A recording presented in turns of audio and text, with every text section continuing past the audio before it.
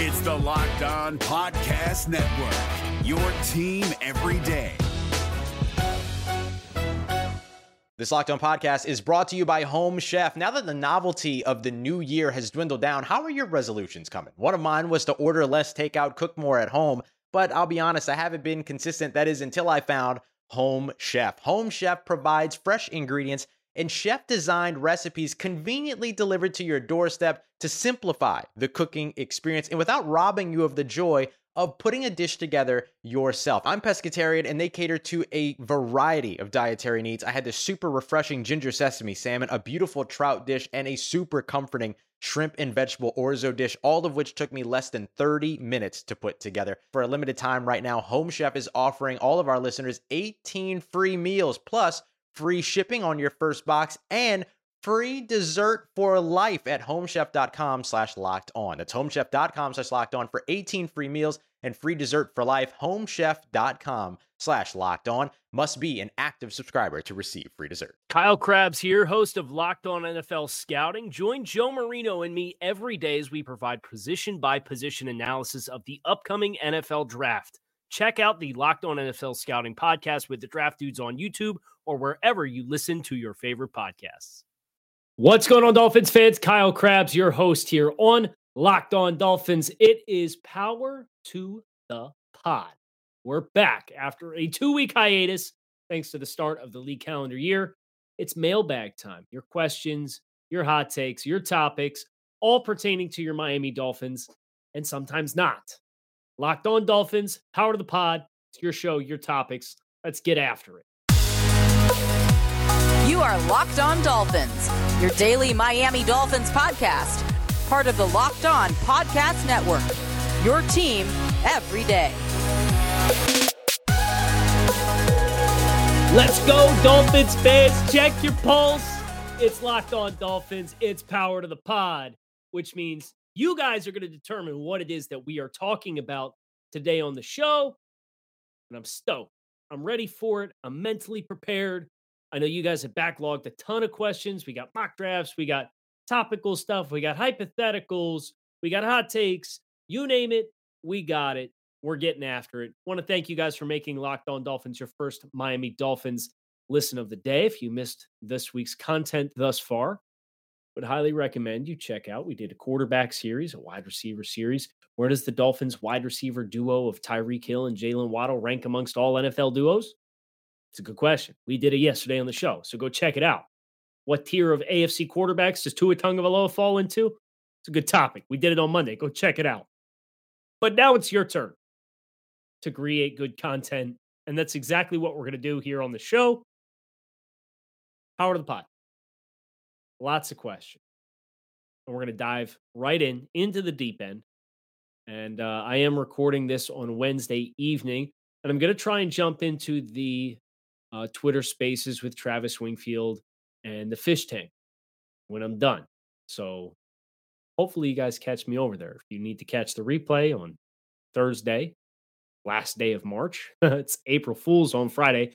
Keep your heads on a swivel. That's why we're doing Power to the Pod today. Then you can go catch the replay. But we're going to start with one from Johnson at AOL. And he offers a really good question. And this is a good question for me. And this is a good chance for me to kind of showcase how I try to approach and evaluate the team, the game of football. After seeing what this offseason has turned into, would you take Mike McDaniel and this offseason calendar and acquisitions, or Doug Peterson, who was my preferred choice at head coach at the start of the coaching search, and whatever lies behind door number 2? I got to be honest. I really enjoy the vision of what the Dolphins have put together this offseason. And some of my concerns with Coach McDaniel were lack of experience as a head coach in the NFL, and we won't have answers of that until we get to the fall. But part of that concern was the ability to build and create a quality coaching staff. And I don't think there's any question Coach McDaniel has delivered on that front. The player acquisition, I love the vision. Teron Armstead, Connor Williams up front. the backfield additions. Chase Edmonds is a good ad. You paid handsomely for him. But that's the market of free agency unless you're getting guys that are getting closer to the end of their high level production. The trade of Tyreek Hill. I mean, we started this offseason. I was talking about Calvin Ridley or somebody else to go out and get Tyreek Hill. Yeah, that's a dream come true. So if you're going to build this offense around Tua Tagovailoa and you're going to try to accentuate his strengths, they've done the right things to this point in time. Now it's a question of how does it all gel? What other complementary pieces can you find in the draft and in free agency and trades between now and the start of the season? And how quickly can you onboard? And what does the execution look like? I think it's very easy for us to take for granted the 2020 and 2021 additions. You still may get significant leaps in player production versus what we had last year. And that layer on top of that with a defense that brought everybody back, I like the vision a lot. That vision was one primary part of my apprehension for Coach McDaniel. The other one being his ability to serve as a leader who could create a good supporting staff of coaches and how he handles the pressures of being a head coach. I would say right now, I would probably defer to what Chris Grier and Coach McDaniel have been able to assemble right now. I like this. And I wouldn't go with the mystery option and hope that the mystery box turns into a boat when I already have a boat, right? And that's a favorite analogy of mine as it pertains to a bird in the hand is worth two in the bush, right? Knowing what you have, there's value there. And we know what we have this offseason as far as the direction and the vision and how the pieces are hypothetically going to piece together. And I like it. I like it. A Viper Man with a very, very gracious review of the show, which I thank you for. Depth of knowledge of the draft and the Dolphins makes him very enjoyable to listen to, entertaining, well-spoken. First listen of the day. Thank you. Thank you very much. Scalero with the next one. Kyle, love the show. Listen to it every day coming home from work. Do you think having Hill on the roster will hinder the growth of Waddle or help? That's a good question. Also, please, man, invest on a mic. The commercials blow my eardrums away every time. Here's what I can't. I can't control the volume of the commercials. But what I can do, and as you can see, I've got this nice new stand. About a month and a half ago, I had invested in a new mic stand in hopes that it was going to help me better with the video production for YouTube. And it just turned out to be like this really hollow, noisy, messy bass. So for all the comments, hey, we got the clinging and the clanging and all that kind of stuff. I heard you. We got the arm. I'm pretty confident that the arm is going to resolve our issues here as it pertains to a lot of the noise imbalances and inconsistencies that you guys have had on the show. Here's hoping. As far as your question, will Tyreek Hill help the growth of Waddle or hurt him? I don't see any reason why having the presence of another high-level receiver would hurt Jalen Waddle. Jalen Waddle played in an environment in Alabama where he was arguably the fourth option in the passing game, and he still developed very, very well. And when it was his turn to have his number called, and when he was due to be a primary featured piece, which he was his last year before he got injured, let's not forget, he outproduced Devontae Smith before he got hurt at the opening kickoff in Game 5 against Tennessee. And then Devontae Smith would go on to win the Heisman as a result. So I think having Tyreek, because their play styles do complement one another from having similar skill sets, having Tyreek and having somebody with that skill set that has played at an elite level and has made elite production in 6 Pro Bowls in 6 seasons, like that in my mind is only going to help Jalen Waddle. And it's going to create more opportunities for Jalen Waddle to get somebody's second best corner and beat up on somebody else in coverage time in and time out. So I think it will net from both an efficiency standpoint, maybe not a volume of target standpoint, but from an efficiency standpoint and a technical standpoint, only help build his game out further and further and further. Chad, Miami Dolphins. Enjoyed the podcast where you broke down the Tua fit in the landscape of other AFC quarterbacks. Thanks for listening. That was Monday. It was nice to hear an educated and intentional assessment as compared to the garbage takes thrown out by the national media. My question for you as a draft expert is about your opinion of Justin Herbert as a prospect versus Tua. It felt to me that Tua was a consensus pick at 5, yet all I hear is how the Dolphins screwed this up by picking the wrong guy. I know Herbert has put together a good career so far, but I'm interested to hear your thoughts on the two players in the pre-draft process. Why do you think the Dolphins were more comfortable taking the, quote, physically limited quarterback, yet didn't accomplish much of anything to build around him until this season? Okay, there's a lot to unpack here. I could tell you I had the two players in the same bucket.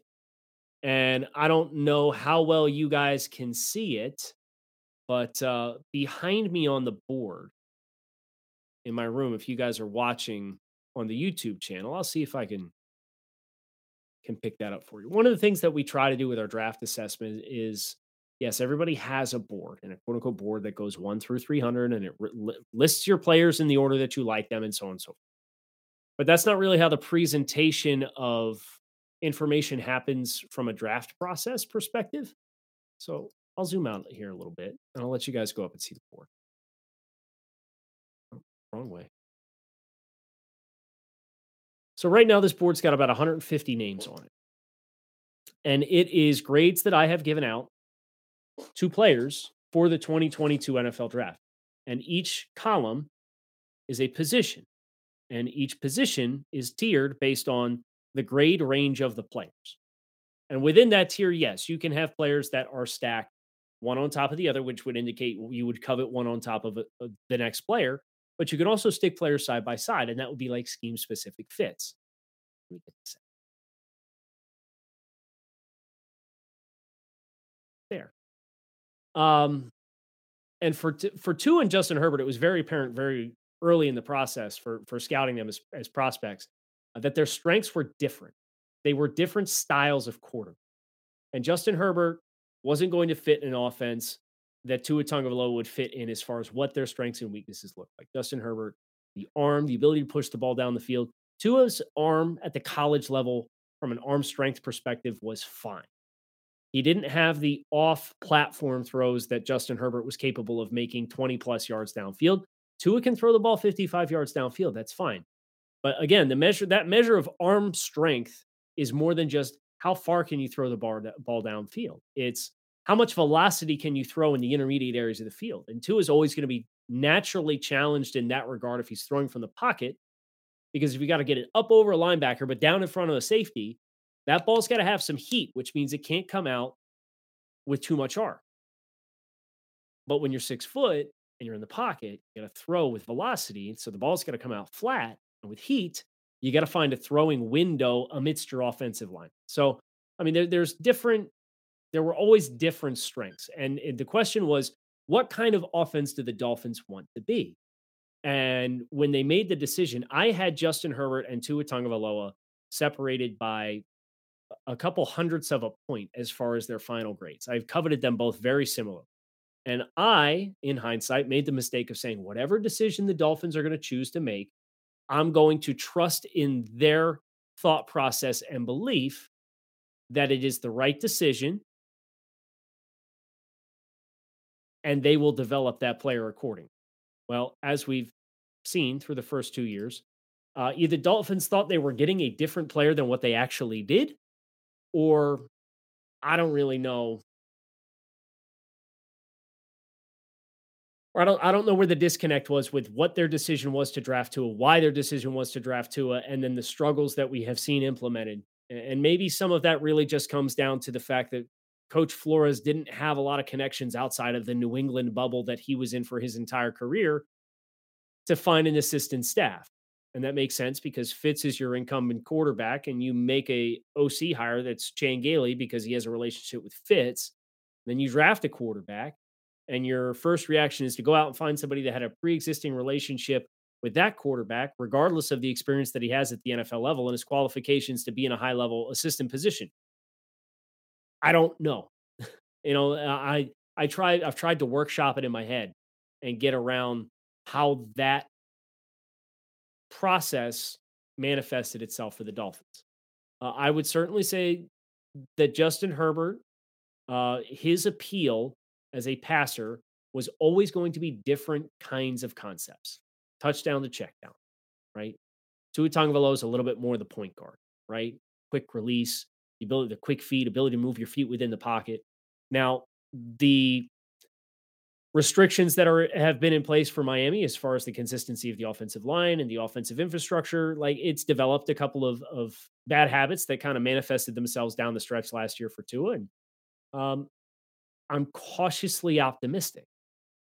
I don't ever know. I don't know what the physical ceiling is going to be, and I don't think anybody can argue that Tua has better physical tools than Justin Herbert does. So if that was going to be what your decision was to draft him, then yeah, you drafted the wrong guy. But if your decision was about more of who do we want to be offensive, then I think there's still a pathway for this to work. But it's the question of why did who you want to be look so different than what Tua's strengths presumably were? And I unfortunately don't have a good answer for that. But that's one of the great mysteries of the Brian Flores era of the Dolphins and the path that offense took. After months of playing, college basketball has determined the top teams for the Final Four and will determine a national champion this upcoming week. BetOnline is your number one source for all your sports betting needs and info from all the latest odds, contests, and player props. You name it, BetOnline remains the best spot for all your sports developments, including podcasts and reviews for all the leagues this season. It's not just basketball. BetOnline is your continued source for all your sport info and wagering needs, including live betting and your favorite Vegas casino games. Head to the website today or use your mobile device to learn more about the trends and action. BetOnline, where the game starts. We're driven by the search for better, but when it comes to hiring, the best way to search for a candidate isn't to search at all. Don't search, match with Indeed. 93% of employers agree Indeed delivers the highest quality matches compared to other job sites, according to a recent Indeed survey. And listeners of this show will get a $75 sponsored job credit to get your jobs more visibility at Indeed.com/podcast. Just go to Indeed.com/podcast right now and support our show by saying you heard about Indeed on this podcast. Indeed.com/podcast. Terms and conditions apply. Need to hire? You need Indeed. My OCD is now going to take over here as far as my framing of my camera. For those of you who are just listening to the podcast, please bear with me as I get myself centered back up on. Adam, thanks for all you do. I listen to the podcast religiously on my ride to work and on my jogs. Bless you for listening to me while exercising. I can't think of a voice I would less rather hear in my head while I'm exercising than mine. Oh, this is a good draft question. Okay, here we go. Was wondering if you could discuss how JoJo Domann would fit in our defense and what you think of him as a player. Seems like it would be an option with a 102 pick. I'm guessing you would fill the Brennan Scarlett role for us as a coverage linebacker. I was hoping for Chenal to add to the pass rush, but I'm guessing he won't be an option after the Tyreek Hill trade. I was hoping for your 2 cents. Thanks, Adam. Okay, phenomenal question. And I love that this is draft specific, but it also has a Dolphin scheme question to it. So when I think of Brennan Scarlett, I think of playing to the run strength, working against collisioning tight ends, and trying to set the edge as far as maintain outside contain, turn any runs that come my way back inside to where the rest of my pursuit can come and make the tackle and rally and make the tackle. When I think about JoJo Domann, this is a former safety. He's 228 pounds or whatever, ran a 4.6. The safety in him really shows on his tape. Go watch the Ohio State game and you can see what his movement skills look like. And I think he'd be a really good player for what they tried to make Andrew Van Ginkel in the first half of the season. We all remember Andrew Van Ginkel, the amount of time that he spent in coverage or moving away from the line of scrimmage and trying to accentuate his athleticism in short zones, but the feel for route combinations really wasn't there, and he got caught out in no man's land when quarterback flushed the pocket a couple of times. I think Domann would fit that kind of role. Now, the challenge for JoJo is he doesn't have a lot of length. So if you're looking for a player to play to the passing strength and be effectively a Sam backer who's going to drop out into zones or be an outside backer on early downs, you're going to have to walk a really fine tightrope as far as what his reps look like and avoid getting him stacked in the run game. Because I don't think he can be a guy who plays on the line of scrimmage against the run. So maybe it's a hybrid of the Van Ginkel role and the Duke Riley role. if he were to be a player that the Dolphins were to go after. I like JoJo a lot, but as is the case with every single player that exists, from Tua Tagovailoa to Tyreek Hill to Kyle Hamilton to JoJo Domann to some UDFA on the board back, if you don't put the player in the right position, they're not going to have success. That was something that we went out to Los Angeles to do Super Bowl coverage with the Draft Network. And every player that we talked to Ricky Williams. We talked to Aaron Jones of the Packers. We talked to Elijah Mitchell of the San Francisco 49ers. We talked to Aiden Hutchinson. We talked to Matt Corral. We talked to Garrett Wilson. We talked to Greg Newsome from the Cleveland Browns. Talked to must have been 10, 12 players, NFL and college prospects. And every single one of them, when we were going through environments and the makeup of a successful player, every single one of them talked about the environment that they are in and the fit that they are in being important. So you have to have the right fit for the player. So this, again, goes back to the question that was asked of Kyle, why did the Dolphins pick Tua at 5 and then not surround them with talent? I don't know. But I can tell you that fit, in hindsight, they tried what they had at their disposal to bring stuff in and get it right. But it's quite clear now that wasn't good enough to get it done. And that would be applicable to JoJo Domann as well. O-line from Hoosier Fin Fan.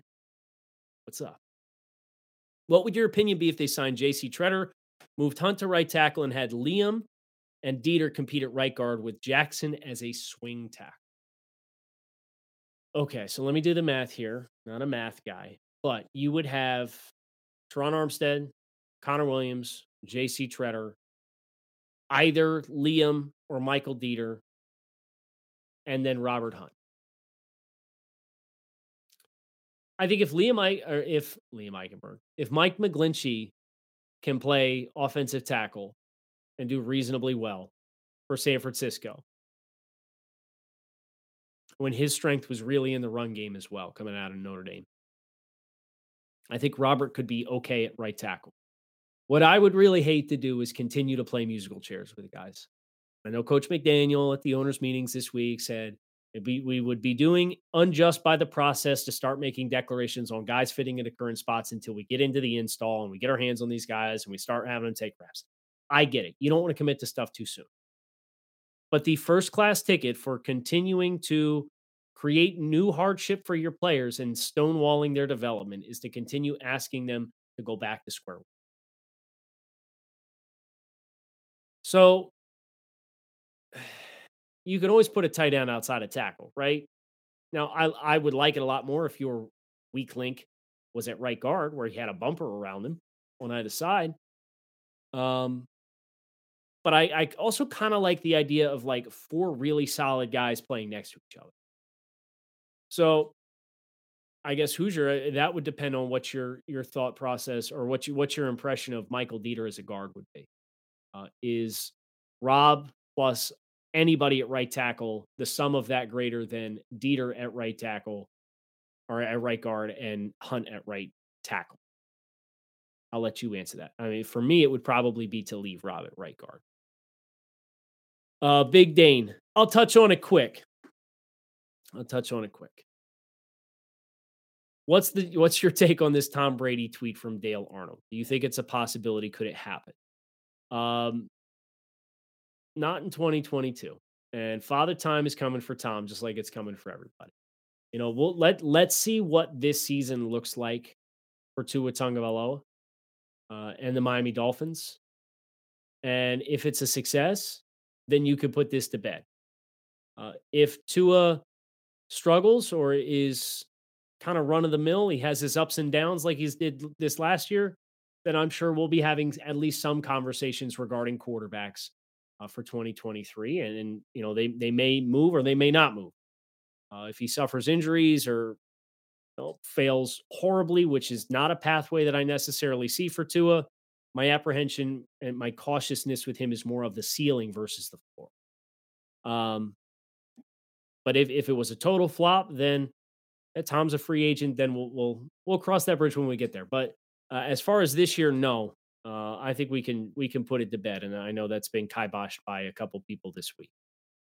21 and 12 personnel. Okay, now you're talking my language now. Cushion Canes. Sound like you know how to have a good time. Is that Raising Canes or is that like Hurricanes? First review. I want to say thank you for making my drive to work in the morning something I look forward to. Well, thanks for listening. Cannot help but daydream about 21 personnel with Hill and Waddle split wide, Gesicki on the end, Mostert and Edmonds in the backfield, matched with Ingle. Or the 12 personnel with Smythe on the run strength opposed to Ingle. How in the world are defenses going to defend these types of formations? I'm not a math guy, but I'm excited to attempt to add up the amount of yards we're going to be racking up this upcoming season. This was a good first review, so props to you. I am very, very excited about 22, personally. I know you mentioned 21 and 22, or 21 and 12. I'm very excited for 22, where you get a back in the backfield, then you get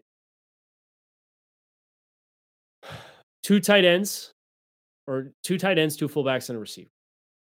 That to me is where you can get really exotic because Mike and his ability as a receiver, you can really create some strain as far as do you send somebody in motion? Do you go unbalanced line? And a whole bunch of stuff that you could do to get +1 on the run strength and still have a really advantageous matchup in the passing game.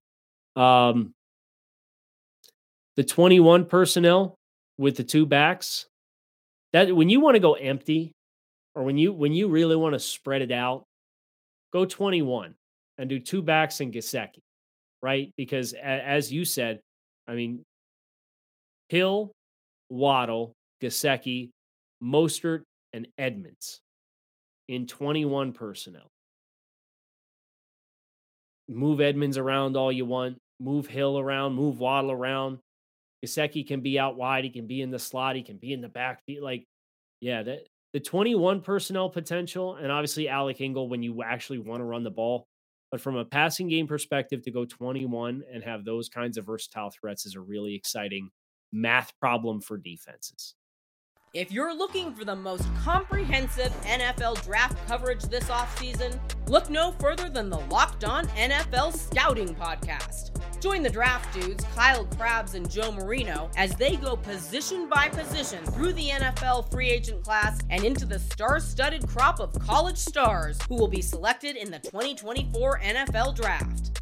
If you want to know who your favorite NFL team should be adding to its roster, you need to check out Locked On NFL Scouting, available on YouTube and wherever you get your podcasts. Part of the Locked On Podcast Network, your team every day. MKD fan for life. Good seeing you. I know I see your reviews in here time and time again. How do you feel about us drafting a punter, preferably the San Diego State kid, Matt Araiza? I know Matt Araiza is the new folk hero of draft Twitter for punters this year. And I am all for investing early in that position. That's been kind of a sore spot for a couple of years now. So with anything else, let's take it seriously. Let's really, try to look for that advantage in the special teams and invest in that group. And if that's a fourth round pick on a punter, I'm down to spend it. Jason Sanders obviously had the regression this year, but his play has been strong as far as what he's been able to contribute for the Miami Dolphins. And hopefully we can get him locked back in. Foxy Rye, 5 stars, pulse checked, fired up. You know it. Likewise. There is a lot more reviews, a lot more questions. I'm going to get a couple more, but I want you guys to know I see you all. I'm logging these. I'm going to do my best to keep up. I do get Twitter questions. I get emails. I had somebody went out and found my phone number and texted me to ask me how I wanted questions. Please do me a favor. If you find my number, don't text me. I got to be able to have some safe place to know that when my phone goes off and I see where it's from, it's either content or it's not. But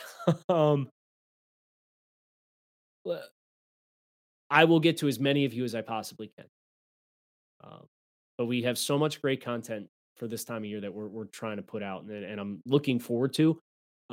Just please be patient with me as this process continues. Giant Poo, Speed Kills, 5 stars. Love the content in the show as always.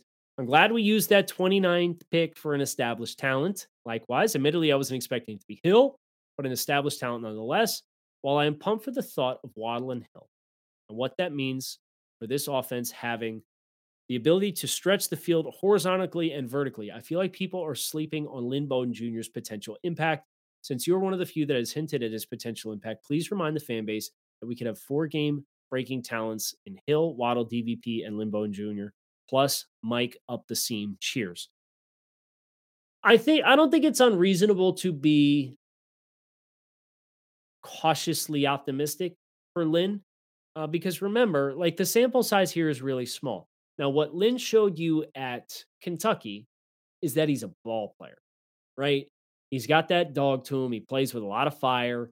Put him in the backfield. You can get really exotic with him as far as he was an option quarterback at Kentucky, is a pass catcher, has been working on his craft as far as route running, and I'm excited to see what that looks like for him. But yeah, he's a tough as nails dude. And, down the stretch in 2020, in December, as his snaps started to increase a little bit, you kind of got your look at the multi-tool weapon that he could be. I don't know that I would describe Lynn Bowden Jr. as a game-breaking talent, but I would refer to him as a potential very valuable multi-tool player. And that's as you go through this group of receivers and pass catchers and even the running backs with Chase Edmonds and what he's able to do in the passing game, multi-tool weapon. Tyreek Hill and the ways that Kansas City has gotten so creative with him, multi-tool weapon. Jalen Waddle, we saw how much he moved around last year, and that was for an offensive infrastructure we didn't really like. Multi-tool weapon. Lynn Bowden Jr. can take snaps, can be a wildcat quarterback, can line up in the backfield and run routes out of the backfield, can line up in the slot, will block, has the dog in him to come down and step down on linebackers and try and seal a hole. Multi-tool weapon. Mike, I think, is a little bit more, I don't want to say one-dimensional, but how he wins is pretty straightforward, right? He uses his size and length, and he's got good straight line speed. And if you run him on routes that don't have hard angles, he's going to be really hard to stay attached to. If he's working in the middle of the field, he gets matched up on a safety or linebacker. Devontae Parker, high point, back shoulder extraordinaire. He can win in the slant game and get some run after catch for you. The availability is a big question for him. Ced Wilson, big yak guy, kind of slippery. So you got a lot of different guys that can come at you a lot of different ways, and that headache is opposing coordinators. Hey, they've got 17 in the game, they got 88 in the game, they got 10 in the game, they got 20. I don't know what number Chase Edmonds is going to be, but just as an example, you have the ability to really avoid tendencies and tells and self-scout yourself to understand, hey, we can't go this personnel with this guy too much, or else it's going to tell them what we're doing. So let's run it with different guys. And that's really hard to accomplish unless you have depth that you feel comfortable with. And to have this kind of depth in your skill players, it really is going to allow you to not sacrifice quality, to have different guys put in different spots for the same concepts being run and coming at you from different angles.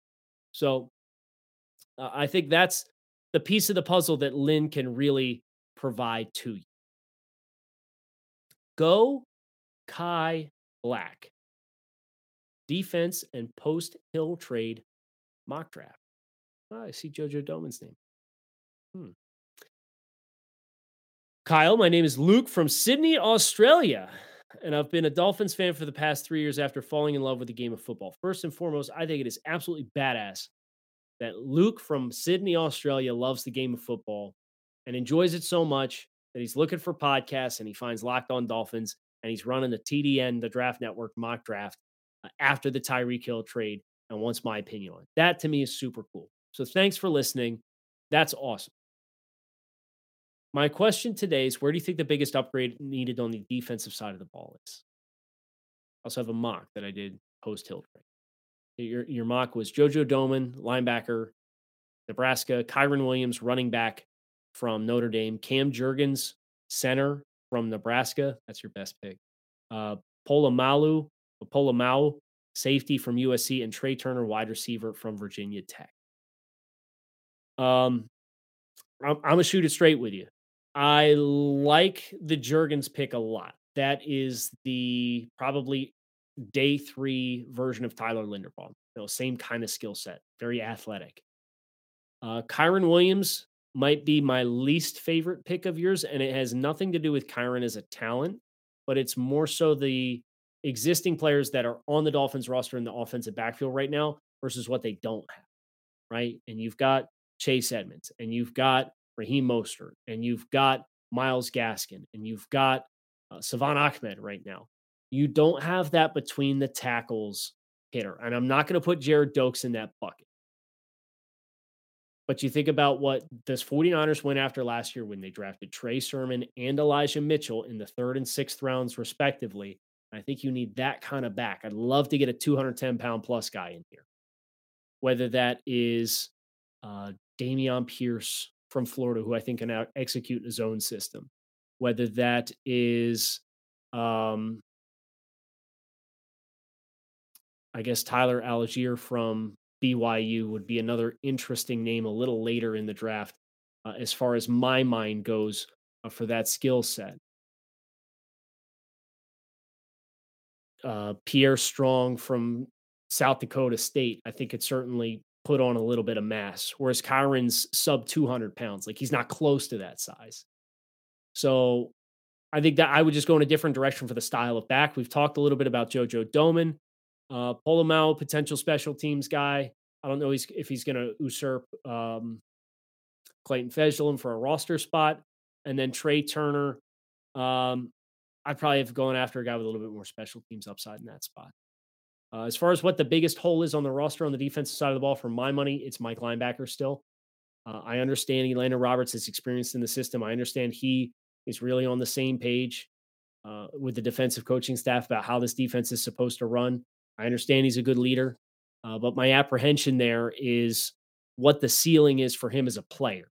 And if you can find somebody, whether it's a Darian Beavers from Cincinnati in one of these picks in the late 3rd, early 4th, or if Troy Anderson from Montana State, that payoff and dividends wouldn't be right away. But the floor for Troy Anderson's really impressive because that's a guy who could fill like 4 roster spots. He was a former quarterback and running back at Montana State, played on both sides of the ball. Then he was a linebacker. He was first team all conference for quarterback, outside linebacker, and inside linebacker in 3 separate seasons. He holds the school record for most rushing touchdowns in a single season. Had 150 tackles this past year for Montana State. Was 240 pounds, ran a 4.41. Like, if he's there at 102, I don't care that I'm not getting a long-term payoff because anybody that you're picking at 102 is probably not going to hold a significant role for you anyway. So just draft for ceiling. That's my opinion on it. But I really enjoyed hearing from so many of you and your opinions on things pertaining to the Miami Dolphins. So let's do this again soon. Kyle Krabs, Locked On Dolphins. Fins up. Keep it locked in right here on Locked On Dolphins. Make it a great one. I will talk with you guys again on Friday. Have a good one.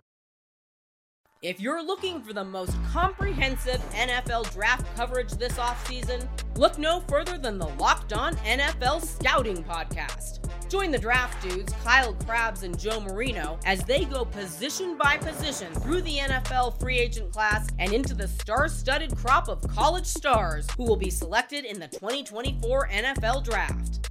If you want to know who your favorite NFL team should be adding to its roster, you need to check out Locked On NFL Scouting, available on YouTube and wherever you get your podcasts. Part of the Locked On Podcast Network, your team every day. Is your team eliminated from the playoffs and in need of reinforcements? Maybe it's time for a rebuild, or maybe they're just a player or two away from taking home the Lombardi Trophy. Either way, join Keith Sanchez and Damian Parson for Mock Draft Monday on the Locked On NFL Draft Podcast. They'll tell you which college football stars your team will be taking in the 2024 NFL Draft. Check out Mock Draft Monday on the Locked On NFL Draft Podcast, part of the Locked On Podcast Network, your team every day.